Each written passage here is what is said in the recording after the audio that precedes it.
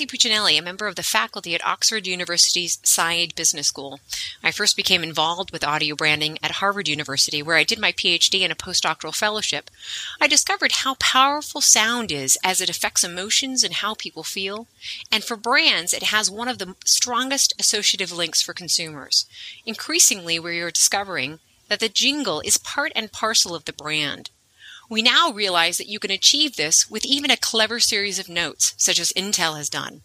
As marketing increasingly struggles to reach consumers, cues such as sound and music are critical for capturing and maintaining attention.